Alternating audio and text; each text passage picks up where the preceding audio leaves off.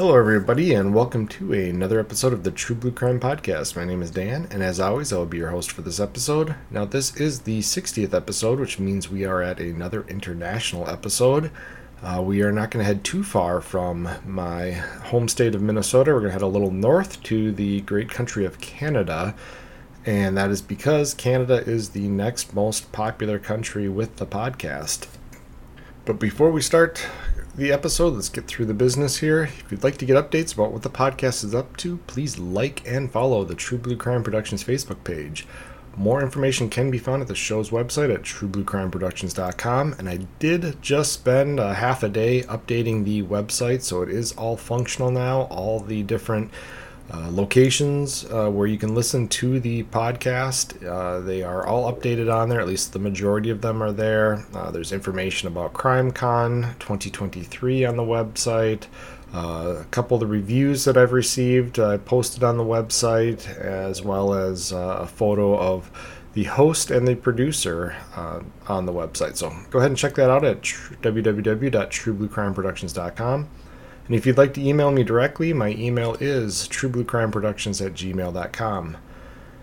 If you can, please support the show via Patreon. There is a link to the Patreon site on the website. Any donation level helps, and it'll help ensure I can keep making free episodes of the podcast and expand the podcast in the future. I do have plans to do a unsolved version of the podcast and potentially a specialized edition of the podcast covering a specific topic as well. So I'd like to do that. I just going to continue to focus on the solved podcast for now, but eventually, if I can, I'm going to branch off. And for no cost whatsoever, please rate and review the show on whatever platform you're listening to it on. Thanks so much. Without any further ado, let's dive into this episode of True Blue Crime. In 1492, Christopher Columbus did not set out to find a new world. He was trying to find a route to the Indies by sailing west from Europe. How much about the land masses of North and South America were known to the explorers of the 1400s is still debated today, but while his expedition did expose a new part of the world to mainstream Europe, it failed in its effort to find a faster route to the Indies. Explorers in the early 1600s were faced with a new reality. The land masses of North and South America were giant barriers to trade with the East Indies, and after 100 years of searching, there was still no direct route between Western Europe and East Asia. Centuries before the Panama Canal was built, trade still had to go around the southern tip of South America and then all the way across the South Pacific. It was not the shortcut merchants had hoped for. Explorers turned to the frozen north to find what became known as the fabled Northwest Passage.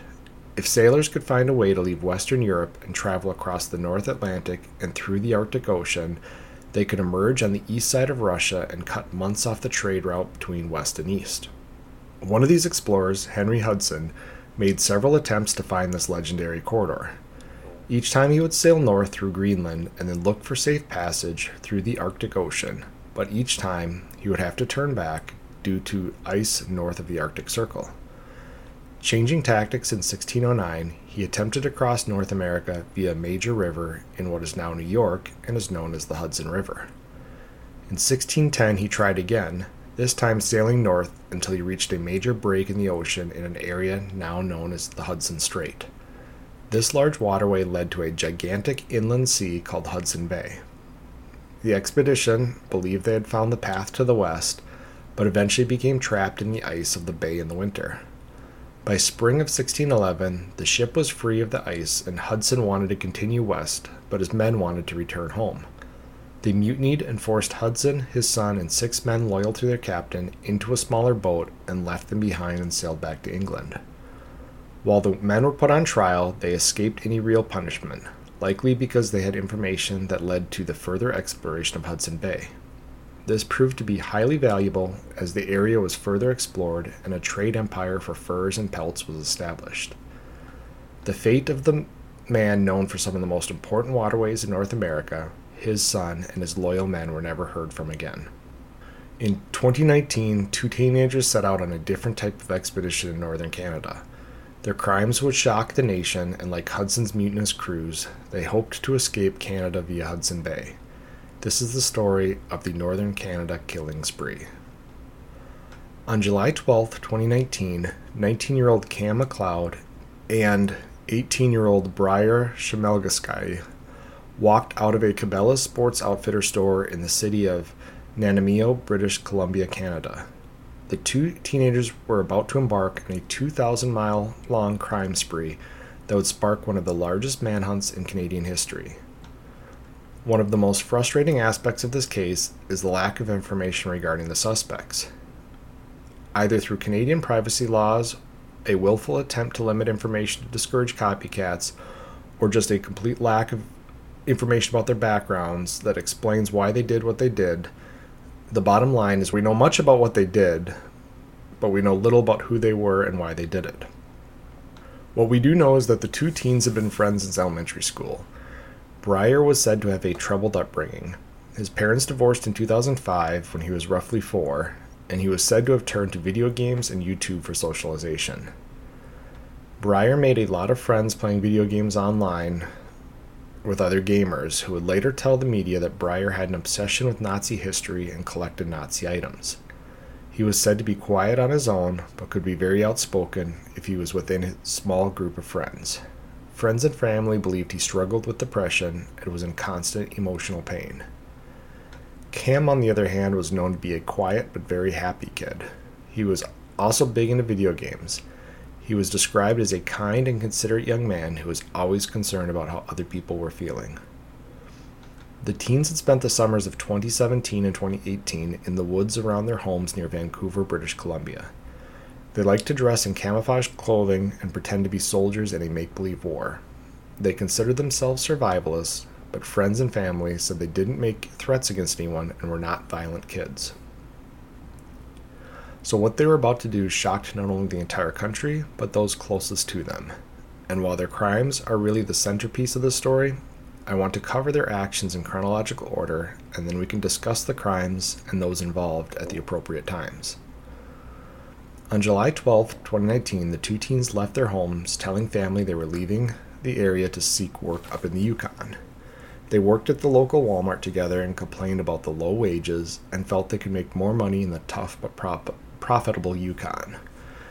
And this is a time period, 2019. I know the show Gold Rush was really popular at this time. It was kind of the new get-rich scheme, and whether it's like the crab hunting in Alaska or this gold hunting up in the Yukon, or the oil, wherever the oil boom is, these very difficult, dangerous, and physically demanding jobs are appealing to teenagers of this age. They're young adults. They want to set out and make a life for themselves. And if you watch on TV, you see these younger kids, roughly their age, making millions of dollars, whether it be pulling gold out of the ground or is that they're making good money doing things like crab hunting or working on oil rigs or in the oil field. So it wouldn't have raised any red flags back in 2019 that these two kids from Canada wanted to go up to the Yukon and find high-paying jobs. They were there, the jobs were available, you either had to have some knowledge about what you're doing or willing to learn and willing to work really hard in a remote location. The teens drove to a local Cabela's and legally purchased a SKS-style semi-automatic rifle and a box of 20 rounds of 7.62 ammunition before heading north towards the Yukon, as they had told friends and family they were planning on doing. Traveling in Cam's older Dodge Ram pickup with a white camper in the bed, the two teens could cover a large distance while trading off as drivers and could also stop and rest anywhere along the way. By the afternoon of July 14th, the two teens were witnessed on security cameras in Fort Nelson, British Columbia. This is a rural community east of the British Columbia section of the Rocky Mountains, about 2 hours south of the border with the Yukon. The following morning, July 15th, at 6:20 a.m., a semi-truck driver passed an old conversion van parked on the side of the highway. One of the rear windows appeared to be shot out, and the driver would see what appears to be two bodies in the ditch. He stops and discovers the scene of a brutal double homicide. A highway worker who had seen the couple arguing with a man the previous afternoon had been bothered by what they saw and requested a fellow coworker check on the couple on the morning of the 15th. That worker found the truck driver directing traffic at the horrible scene, and a call was made to the RCMP station in Prince George. And this is an extremely remote area. And there's a reason why we're going to talk about a lot of people that stopped to offer aid to this couple in this conversion van, because, again, this is east of the Rocky Mountains. It's kind of in the middle of nowhere, like 2 miles south of the border with the Yukon.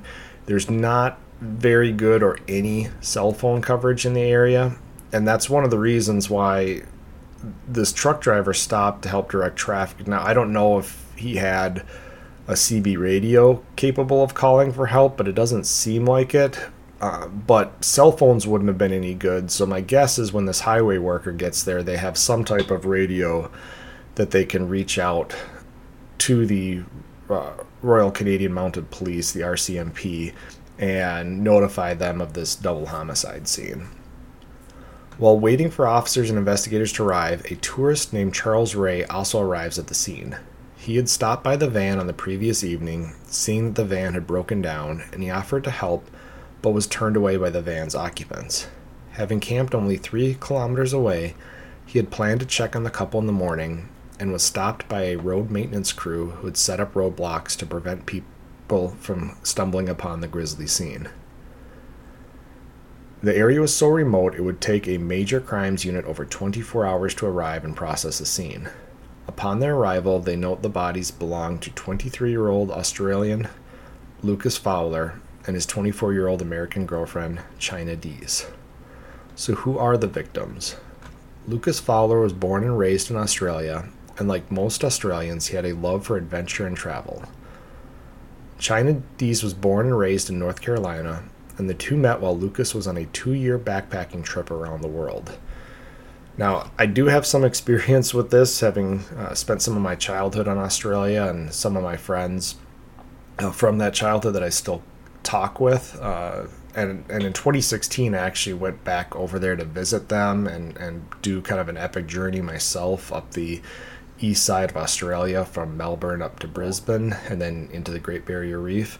And along the way, I met a lot of great people and talked with a lot of people, and I found out that it's not uncommon for these early 20s Australians to go on these, I mean, in Australia it'd be a walkabout, but they do it all around the world.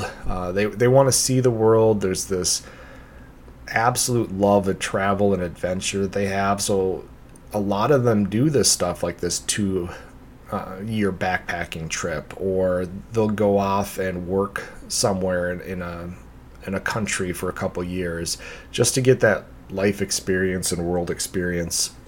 And China Dees was kind of one of those Americans that had that Australian-like desire for travel and adventure. She's over in Croatia, and the two of them met in that country while Lucas was visiting Croatia as part of his 2-year backpacking trip. So they're both very adventurous, said to be very nature-loving, good-spirited kids, and they fall in love while Lucas is backpacking, and then they kind of maintain this long-distance relationship.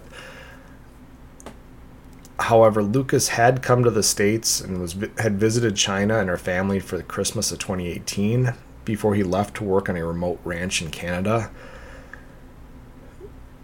And I think this is because it's easier, and I may be wrong here, and I'm sure if I am, I'll get some emails from some of my Canadian or Australian listeners, but the Commonwealth countries, the UK, Canada, New Zealand, Australia, and there's a whole bunch of other smaller ones, I think it's easier for both travel and work visas, that kind of stuff, amongst the Commonwealth countries. So it wouldn't be uncommon for an Australian to visit and work in Canada.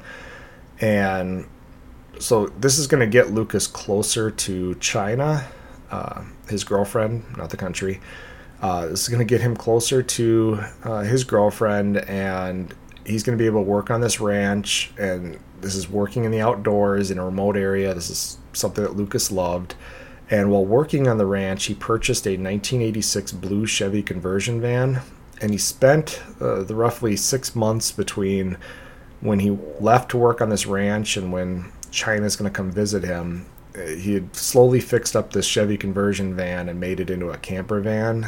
And the two of them were going to go on this 3-week-long Canadian travel adventure.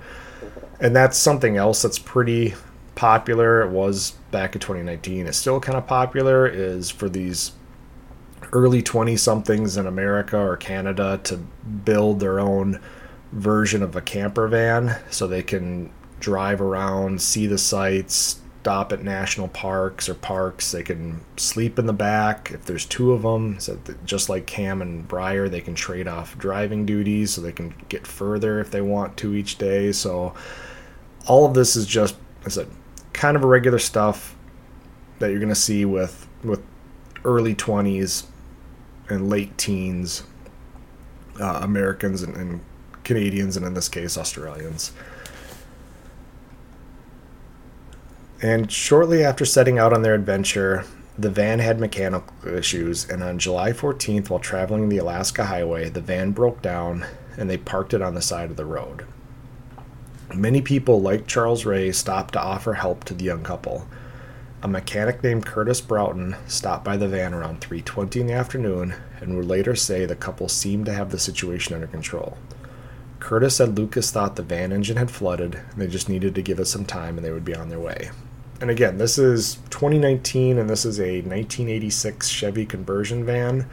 So we're talking about a 30-plus-year-old vehicle, and trucks and vans and cars in general, I guess, if they spend their entire lifetime in the northern United States, Michigan, Montana, North Dakota, South Dakota, Minnesota, Wisconsin, kind of across that upper Midwest belt up into Canada, the life of these vehicles, they have a rough life. There's a lot of salt is dropped on the roads in the winter to help melt the ice and make the roads safer to drive on.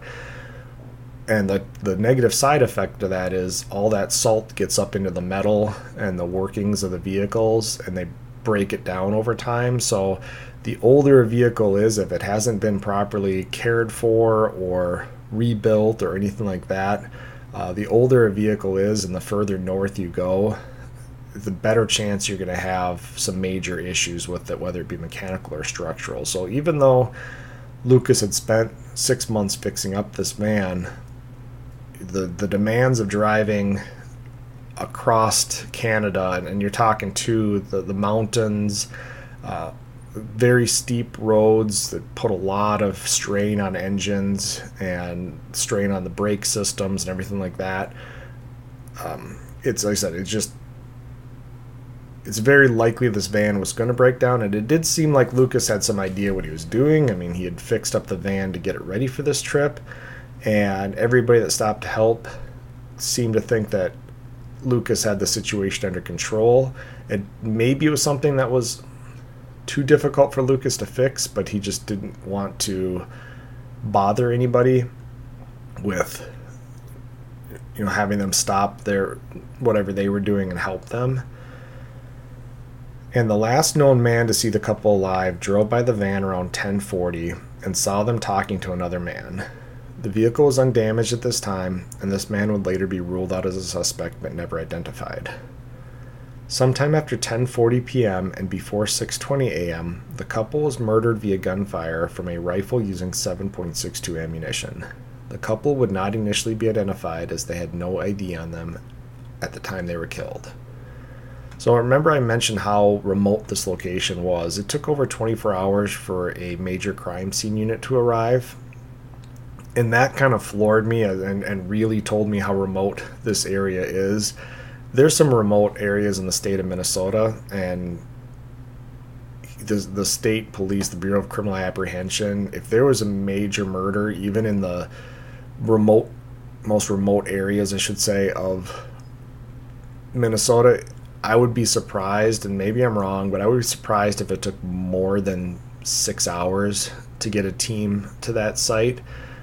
So the fact that this took over 4 times as long, just, again, the vastness of the Canadian wilderness up here, the remote location, likely this team had to be flown in, and there's a lot of prep work and packing and all that kind of stuff. But they're going to get there 24 hours later, and they're going to issue a search warrant on the van. And a lot of people would question this, saying, why do you need a search warrant if you believe the van's occupants are deceased? Well, the police don't know this at the time, and I don't know if it was because if the van didn't have proper registration or what it was, but it didn't sound like they knew at the time who the van belonged to. And even if they did, they didn't. Lucas was an Australian national, so even if his name was attached to the van, it's likely he didn't have a Canadian driver's license or anything to compare a photo to.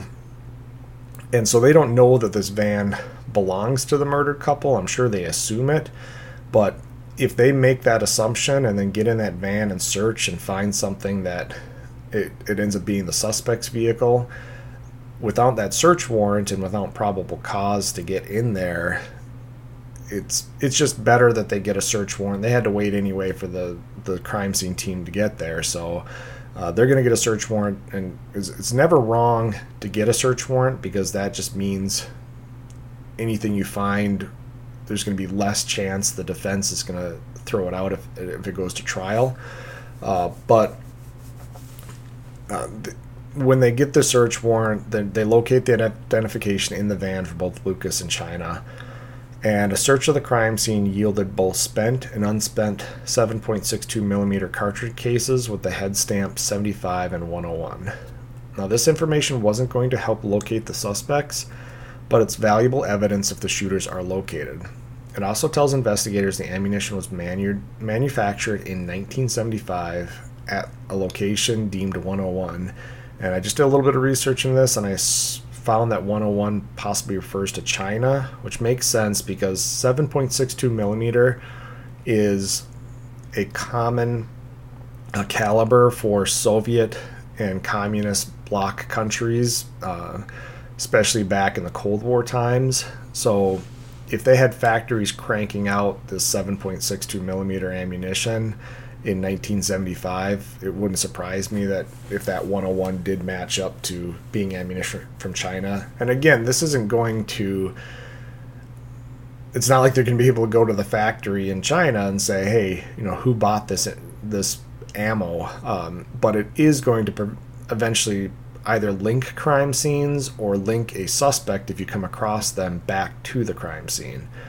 Now, the other thing that I found from this information is it said there was both spent and unspent cartridge cases. I've talked about this in the past, but usually crime scenes don't have unfired ammunition at them unless there's a issue with the rifle, some type of malfunction. It's one of two things, either, I guess 3 things. Either the ammunition was dropped, which can happen, but it's rare. It's what you see in the movies is a lot of the times for dramatic effect, for sound, for whatever it might be, the shooter in a movie will often rack around, and that's with a shotgun. It's a pump of a shotgun. With a gun, it's sliding, slide back and sending it forward.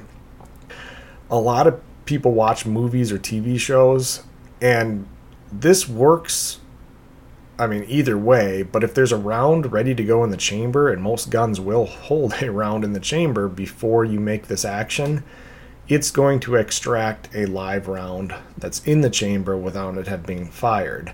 So it either tells me that the weapons were loaded and there's a round in the chamber, and because they watched too much TV or movies, before they fired a shot, they racked or charged, or whatever terminology you want to use, that weapon when there's already a round in the chamber, which caused an extraction of the live round. Or, as I've talked about in the past, it's also the possibility that there's some type of a misfire, that the weapon did what's called the double feed. You can get stovepipe rounds where the round doesn't fully extract and get stuck in the weapon's action. You can get just unfired rounds, ones that don't fire, and when the round doesn't fire, there's not gas to cycle the semi-automatic function of the weapon, so the round stays in the chamber ready to fire, but nothing has gone down the barrel. So when you rack or charge the next round, it pulls out that live round that was a misfire. So there's a bunch of different things, but I'm gonna lean, based on what I know on the next scene, I'm gonna lean towards one of the rifles at this point failed, and somebody was trying to clear a malfunction and kept clearing live rounds out of that gun, and that's why there's live rounds left behind. But again, everything at a crime scene can tell you something, and if there's no live rounds there, then you assume both guns work just fine. You assume nobody had a live round in the chamber and racked it before, nobody dropped any rounds. But if there are live rounds there, you have to ask why. And like I said, I do just when I read this stuff, because it makes me think there's more to what happened at this scene. Victim notifications were completed for both China in the US and Lucas in Australia. Lucas's father was a senior detective with the New South Wales Police Force. He and his wife flew to Canada to return their son to Australia.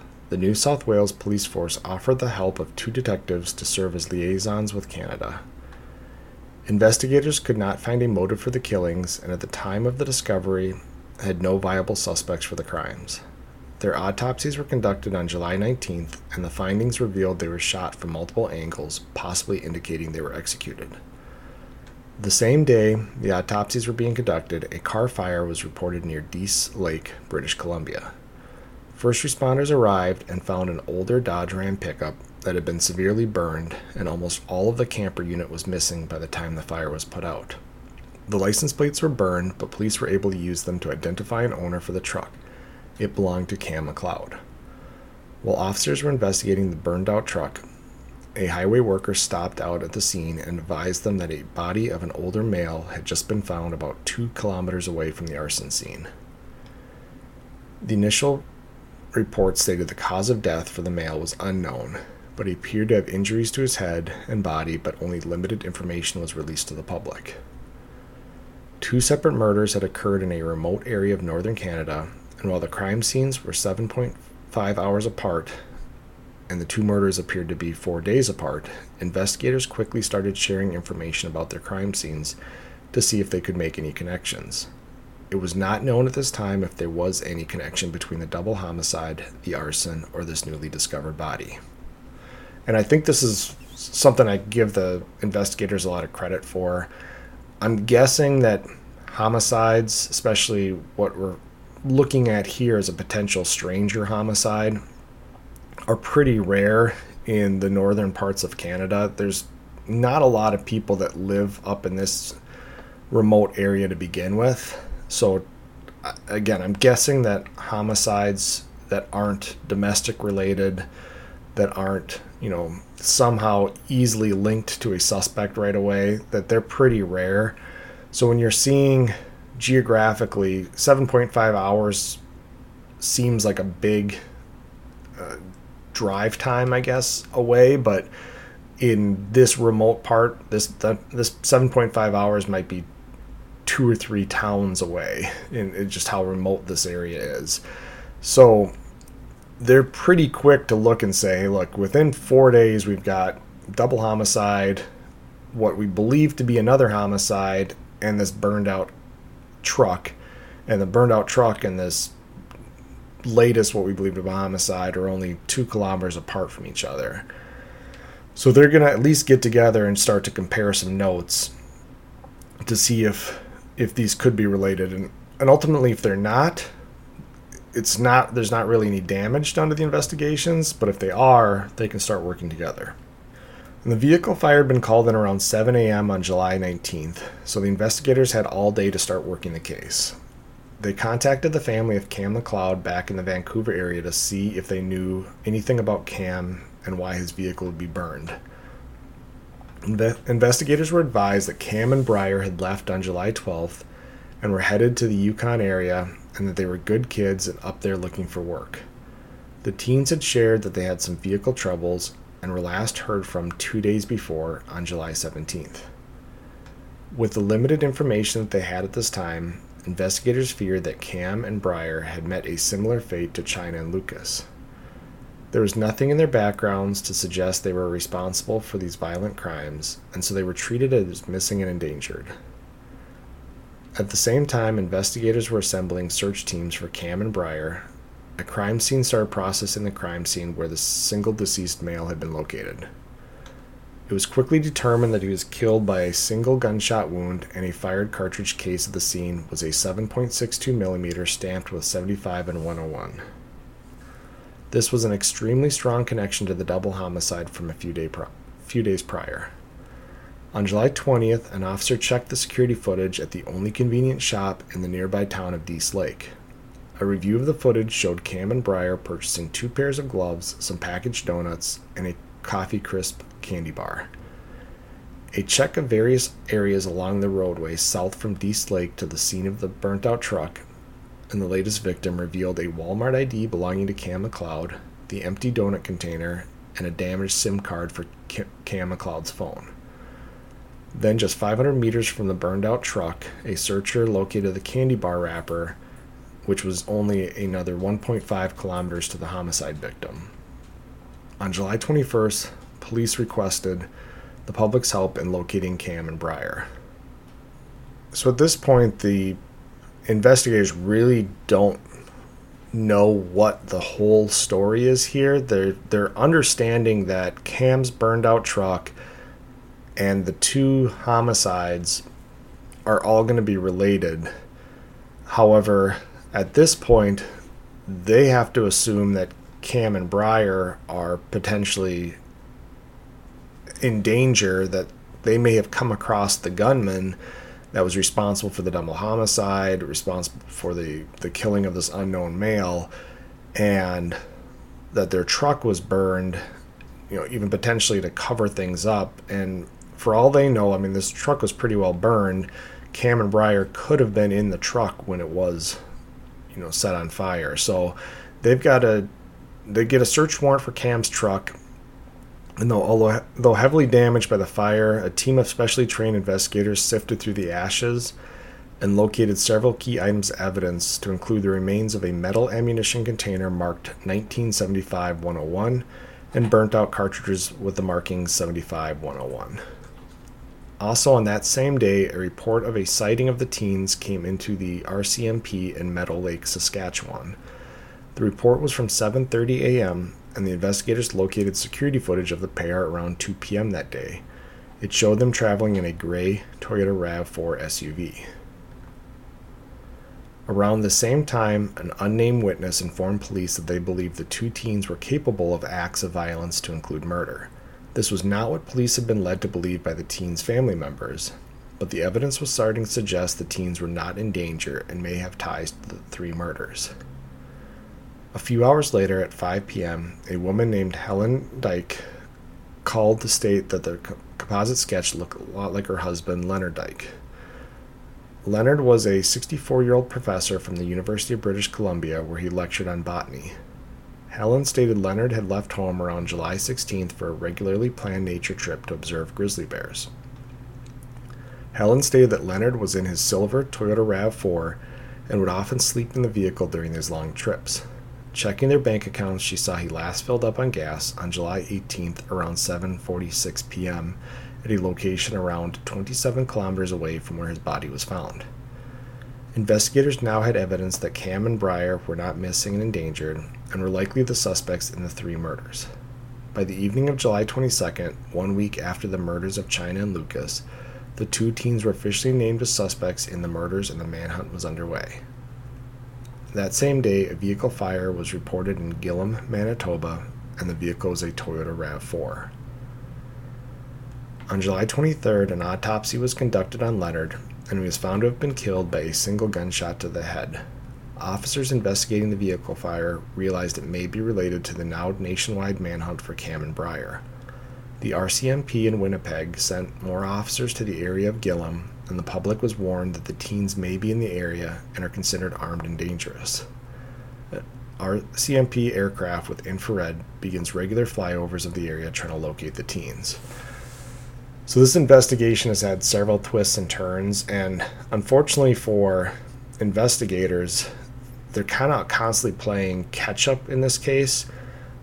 Whenever they come across one of these burned out vehicles or a crime scene, they're usually at least a day behind, and the remoteness of the area is both a blessing and a curse for the investigation. It's a blessing because it's much harder for the teens to hide their crimes or things like these vehicle fires. I mean, if you lit a vehicle fire in a major city in the US like Chicago or Dallas, New York, LA, somewhere around there, it would probably take a while, and if a couple murders were linked over the course of a couple days in a major city, it probably wouldn't get the attention that these crimes did. So it's working against the teens because all of these crimes are getting linked and it's a major crime for this area. But the remoteness and their ability to travel quite a far distance, especially once they get a new vehicle, means that investigators are working sometimes a province or two behind where these teens are operating when they're committing these crimes. Now, on July 24th, ballistic tests on the bullets and casings recovered from the scene showed 2 guns were used to kill Lucas and China, and one of those guns was used to kill Leonard. The vehicle is positively ID'd as Leonard's vehicle, and a massive search effort begins. Hundreds of RCMP officers are sent to the area to assist in the search. In this Gillam, Manitoba area, it's basically along a river that is close to Hudson Bay. So they've made it all the way from the British Columbian Rocky Mountains all the way over across northern Canada to Hudson Bay, which is why this is a 2,000-mile long crime spree at this point. And so now they have this area around Gillam, Manitoba kind of locked down, but it is a very large and very remote area. And we mentioned early on that these boys were supposedly survivalists, that they spent a lot of time in the woods. These are not city kids that have never spent a night in the woods. They're used to this stuff. This is what they quote unquote trained themselves for, and so officers are worried that this could turn into a long event, or that these kids, at this point, they believe the kids might have stolen another vehicle and could be out of the area completely. They've done it once before. Maybe they just hadn't located, a deceased individual. It said they searched a whole bunch of homes at this time too, because you have to worry either whether the homes could be abandoned, and it makes a great place for somebody on the run to break a window in the back or find an open door, and then you're in a home and you have shelter and potentially food and maybe more weapons. They could also force their way into a home, kill the owner, and then set up shop inside this home, or take a vehicle, and again, then they're on the run. So they're hoping to keep these teenagers in this area, and they're doing this massive search. On July 26th, investigators conduct a search warrant on the teens' homes, looking for any evidence of pre-planning the crime spree or where they might go. However, nothing is found that indicates pre-planning motive or an endgame for their crime spree. On July 27th, the Royal Canadian Air Force begins assisting in the search, and 2 days later, searchers locate several items belonging to the fugitives in the Sundance area. These items include several hundred rounds of ammunition, and the search intensifies around these located items. On August 1st, Cam's backpack is located with more ammunition, his ID, and his clothing.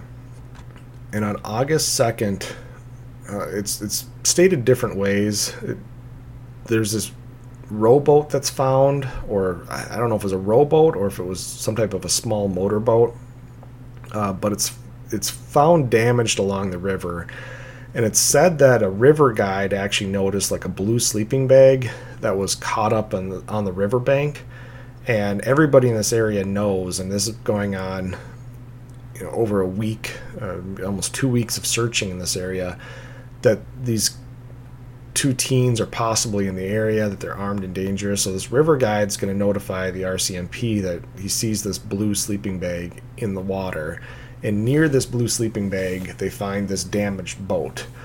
And it's said in some of the research that they don't believe the boat ultimately was linked to these boys, but then in other research it says they believe the boys tried to take the boat down the river towards Hudson Bay. But this river is really rock-filled and rapid-filled, and so they think it's possible the boys stole this boat with the idea of getting into Hudson Bay via the river, and they loaded up the boat with some of their gear, and then as a part of either hitting a rock or the rapids, the boat may have either capsized or at least got damaged enough where they abandoned that idea.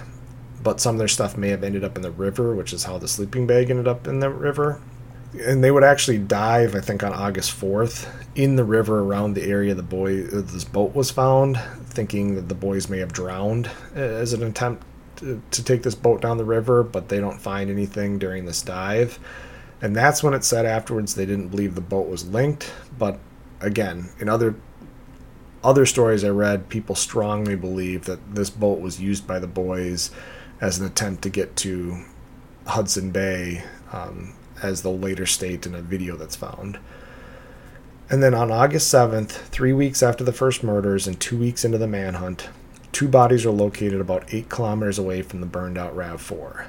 The bodies are identified as Cam and Breyer. 2 SKS-style rifles are located by the bodies, along with 2 fired cartridge cases. It appears the teens entered into a suicide pact, and Cam shot Breyer before turning the gun on himself. A camera belonging to the third homicide victim was found with the bodies. 6 videos and 3 photos were found on the camera. The videos were deemed to be too dangerous to release, as the RCMP felt someone may be inspired by the actions taken by Cam and Breyer and used the videos as motivation to conduct copycat crimes. However, they did list a summary of the videos in their final report. It stated the first video is roughly a minute long and shows both the boys in the video. They claim responsibility for the murders and state they're going to march to Hudson Bay and hijack a boat and sail to Europe or Africa. And as I mentioned, whether it be the damaged boat or just the proximity, they're actually not that far from Hudson Bay. I couldn't get an exact distance because the area that all of this is going on, or the bodies are recovered and that kind of stuff, is open to interpretation depending on how you read the distance. But it was something about, this was roughly, I want to say 63 kilometers away from Gillam, and I don't know, from this area, it didn't appear by the map that it would be that far to the actual open waters of Hudson Bay.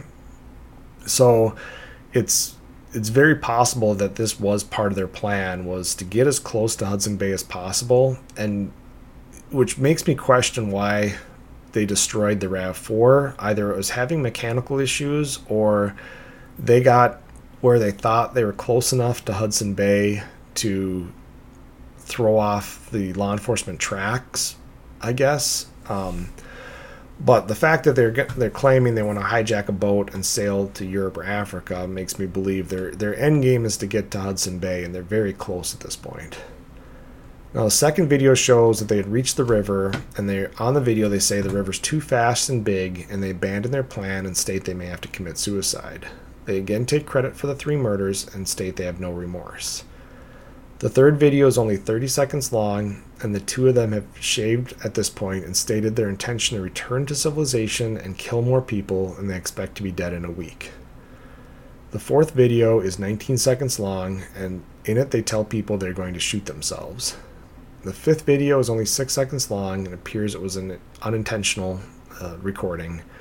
And the final video is 31 seconds long. In it they give their last will and testament and request to be cremated. Now, it said no accurate time or date information was obtained by the metadata from the camera, so investigators don't know how long it was between videos and what daytime the last video was taken.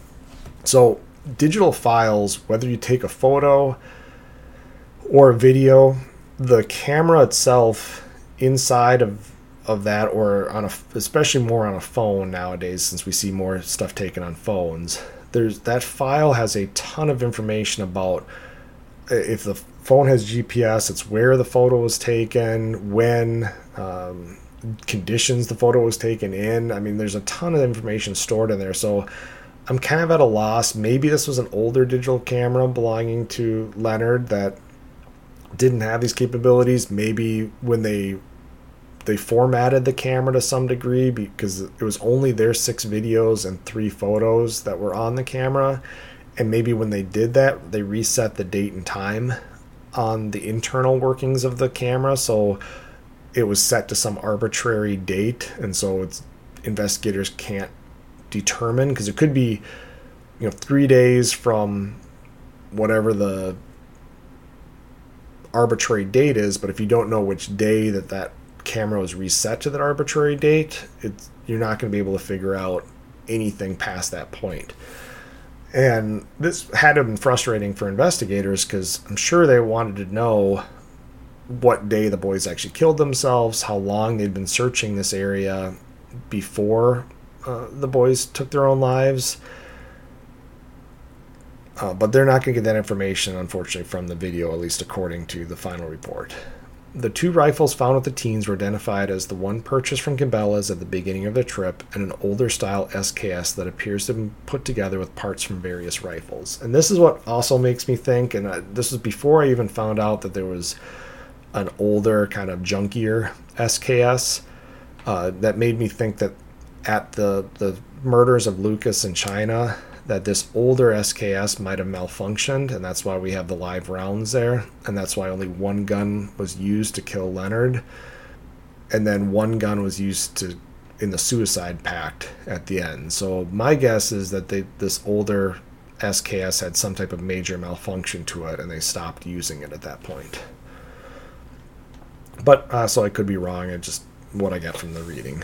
Now, while investigators have no motives in the killings of China and Lucas, they do feel the teens started having vehicle issues with Cam's truck, and instead of continuing into the Yukon, where it would be more remote and they'd have a better chance of being abandoned, they turned around and headed south. They burned the truck to destroy evidence and came across Leonard in his RAV4.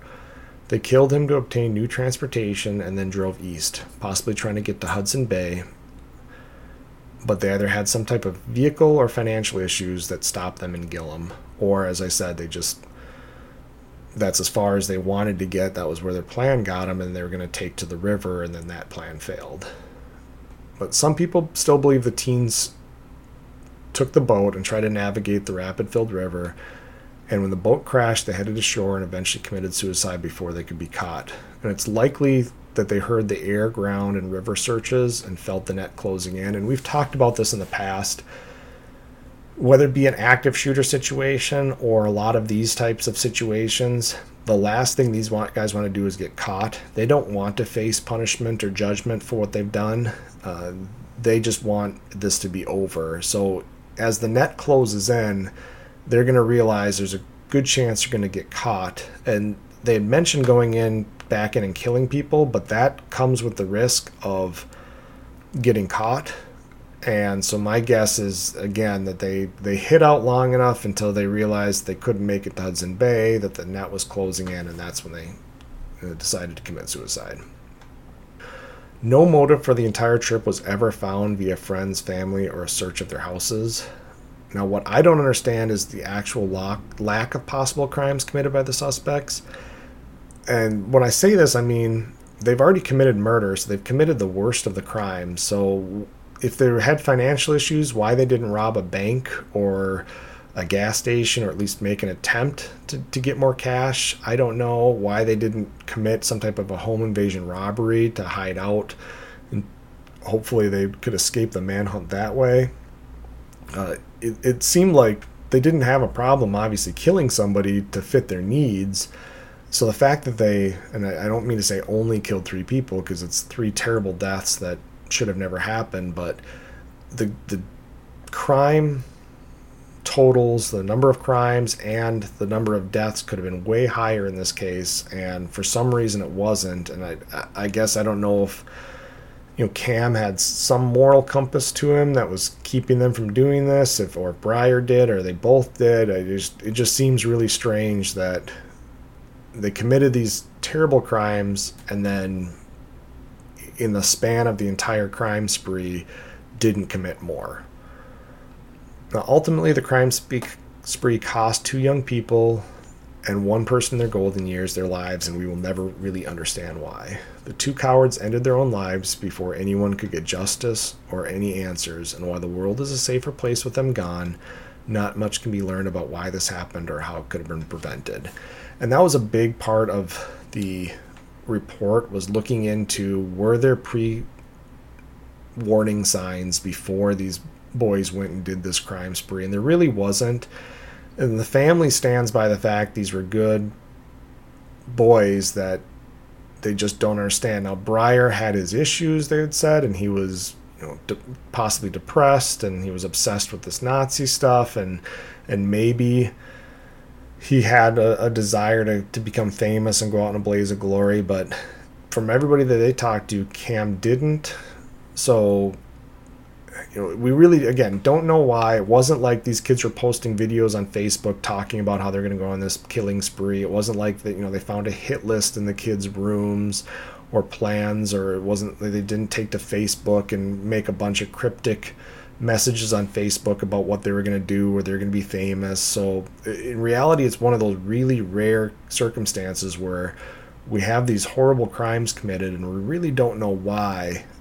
We believe we know why with Leonard, because they needed the car, but we really don't know. China and Lucas just make no sense. They didn't appear to be targets that they couldn't get a vehicle off of them. They didn't need a vehicle at that time. They didn't have, as far as we know, a lot of cash on them. Maybe they did and that wasn't reported, but I just can't imagine seeing a 1986 conversion van and 2 young people in it and thinking, wow, that's we're going to score a lot of money if we kill them and search through their van or take something off of them. So to me, it just seems like that was almost just, it's remote and there's this couple and we can kill them, and they decided to do it. But again, we will never know. But that's it for the case of the Northern Canada killing spree of 2019. Thank you guys for listening. Stay tuned for future episodes, and feel free to write me at truebluecrimeproductions@gmail.com. And you can also find me at True Blue Crime Productions on Facebook and support me via Patreon at True Blue Crime Productions. That's it for today, guys. Thanks for listening. Talk to you later. Goodbye.